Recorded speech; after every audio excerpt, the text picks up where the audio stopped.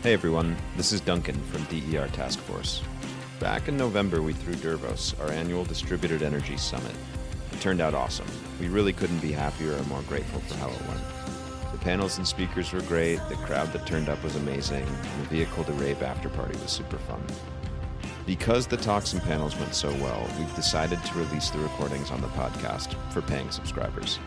If you haven't subscribed yet, you'll be able to first listen to a preview and see if it's something you're interested in. Subscriptions are one of the main ways we make DER Task Force work financially, so if you like what we do, please consider helping out. They're just $5 a month. This recording is from the first panel of the day, titled Central Planning, Public Power, and DERs. It raises the question of whether the grid and DERs might actually be best served by central planning and potentially even public ownership. It was hosted by Lee Harris, a New York-based journalist at the American Prospect. Panelists included Paul Dockery from the Public Power Underground podcast and Seattle City Light, Pierre Lafarge, the CEO and co-founder of Spark Fund, Matt Huber, a professor at Syracuse University, and Cyril Brunner, the innovation and technology leader at Vermont Electric Cooperative. Thanks. Hope you enjoy it.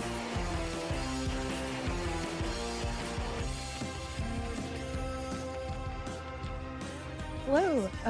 So excited to be here with the four of you. And just before we get started, I wanted to say thank you to the organizers. I think it's a testament to their gutsiness and courage in organizing this that they are starting us off with a panel of dissenters and critics of the concept of DERs in the entire conference, or at least maybe that relies too much on the conventional wisdom of the kind of politics that are supportive of DERs. But the topic of this panel is that solar panels and batteries still bring to mind for a lot of Americans, I think, kind of rugged, off-the-grid, cowboy living, homesteading, raising chickens, definitely not the kinds of themes that we're discussing here, central planning and public power. And I think there's often this kind of libertarian vision, which is an escape from price-setting regulators, or alternatively, like a sort of small is beautiful eco-socialist vision that goes along with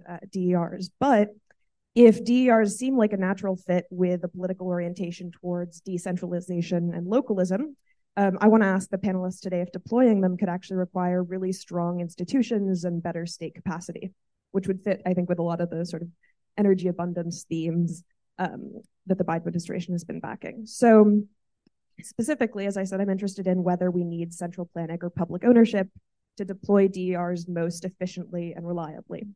And to discuss that, we have, I'll just read your brief bios, Paul Dockery, who runs energy resource strategy and planning at Seattle City Light, a municipally owned vertically integrated utility. He's also co-host of the Public Power Underground podcast and a believer in the mission of public power, who's thought a lot about the benefits of DER to public infrastructure. Matt Huber is a Marxist geographer at Syracuse University. He works on large-scale power projects, often nuclear, to be planned and owned by the government. But unlike many proponents of public power or municipalization, he doesn't really see investor-owned utilities as the primary enemy. Correct me if I'm wrong. I think instead, Matt's bet noir is liberalization and the creation of power markets. Pierre Lafarge is the co-founder and CEO of Spark Fund, a company that does clean energy upgrades for utilities, real estate portfolios, and other big buildings. He's not so much a public power advocate, I'm told, but he is a believer in central planning and an institutionalist. And Cyril Brunner, to round us out, leads innovation and technology at Vermont Electric Cooperative, where he's working, among other things, on implementing load management programs and reducing impacts from electrifying heating and transportation. So more to say, but to get us started off, I kind of wanted to talk about the sort of central theme, which is institutionalist versus more multi-actor visions for deploying DERs. So DERs can help us grow the grid, but should utilities be leading the studies and pointing the way to the best solutions? Or should we favor more of an emergent solutions, market-driven approach where rates and power upgrade costs and timelines and reliability are strong signals driving customers and other non-utility entities to invest in DERs? Maybe, let's see, Cyril, you want to start us off? Great. Yeah, I think this is a really good question. I mean, I'm sure we're going to have plenty of different discussions. First off, thanks for having me. It's a pleasure to come down from Vermont to Brooklyn. Nice city enjoyment here from rural, snowy Vermont this morning. Yeah, so I would say I think the kind of centralized approach makes a lot of sense. And, speaking from like a small, we have 30,000 meters on our system. We're a small co-op serving a rural territory, right? So for us, we have pretty significant constraints as it relates to additional DERs on the system, in particular, like more solar. And that's primarily just because we have really small lines. We're really rural. There just isn't a lot of load. So therefore, the system hasn't been built out to kind of support like lots of generation. And so we're already seeing constraints actually in the northeast part of our territory where we have like over 200 megawatts of generation and only like 50 megawatts of load, right? So you don't have to be a physics expert, but there's just going to be an issue when that sort of imbalance happens. And, we're in the early days of this energy transition. We know we need more renewables. We know we need more storage. We know we need more electrification.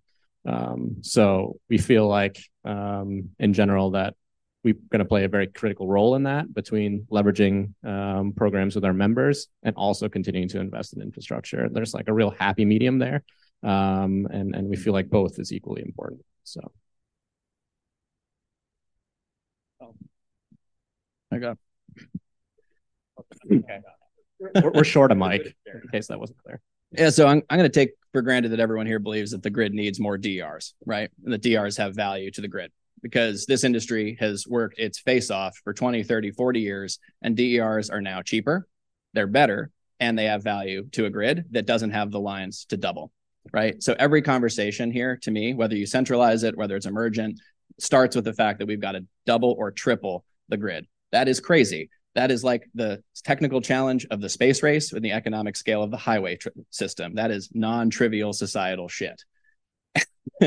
So staying anchored in that reality, to me, this whole conversation starts from that first principle. If we've got to double this thing, can the lines handle it? They cannot. That means that we need a whole bunch of DERs, and that's good news for everyone in this room.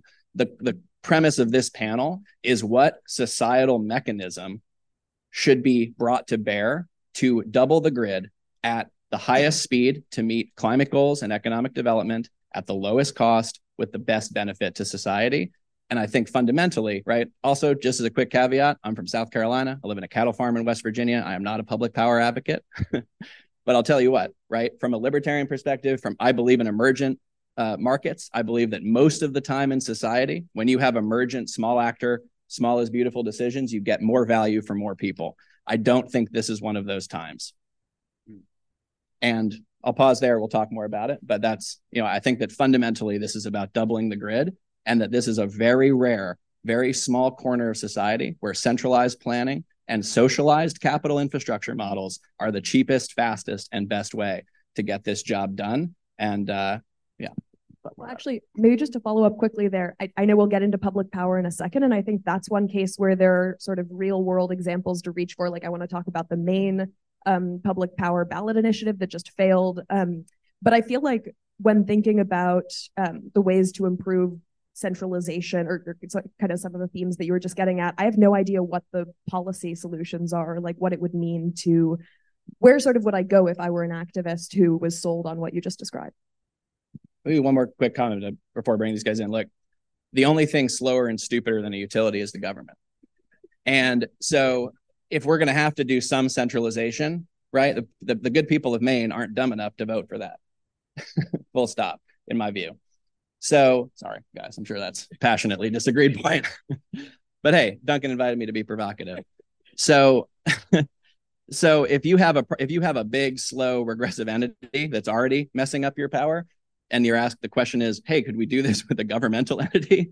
I don't think that's the right level of centralization. From a policy standpoint, we have regional, somewhat decentralized public regulatory commissions that are imperfectly democratically accountable and appointed, who can, at an activist level, be given new policy ideas to charge utilities in their territory with new authority to plan, specify, and rate base distributed energy resources to take maybe 30, 40, or 50% of the next 100% of the grid we need and make utilities the biggest wholesale customer to this industry in history. Think about RFPs 100, 500 megawatts, 1,000 megawatts at a time with no cost of acquisition, where your gross margin can drop to your bottom line rather than spending 6 to 9 months selling to commercial customers or 18 months in an interconnect queue before you even ask.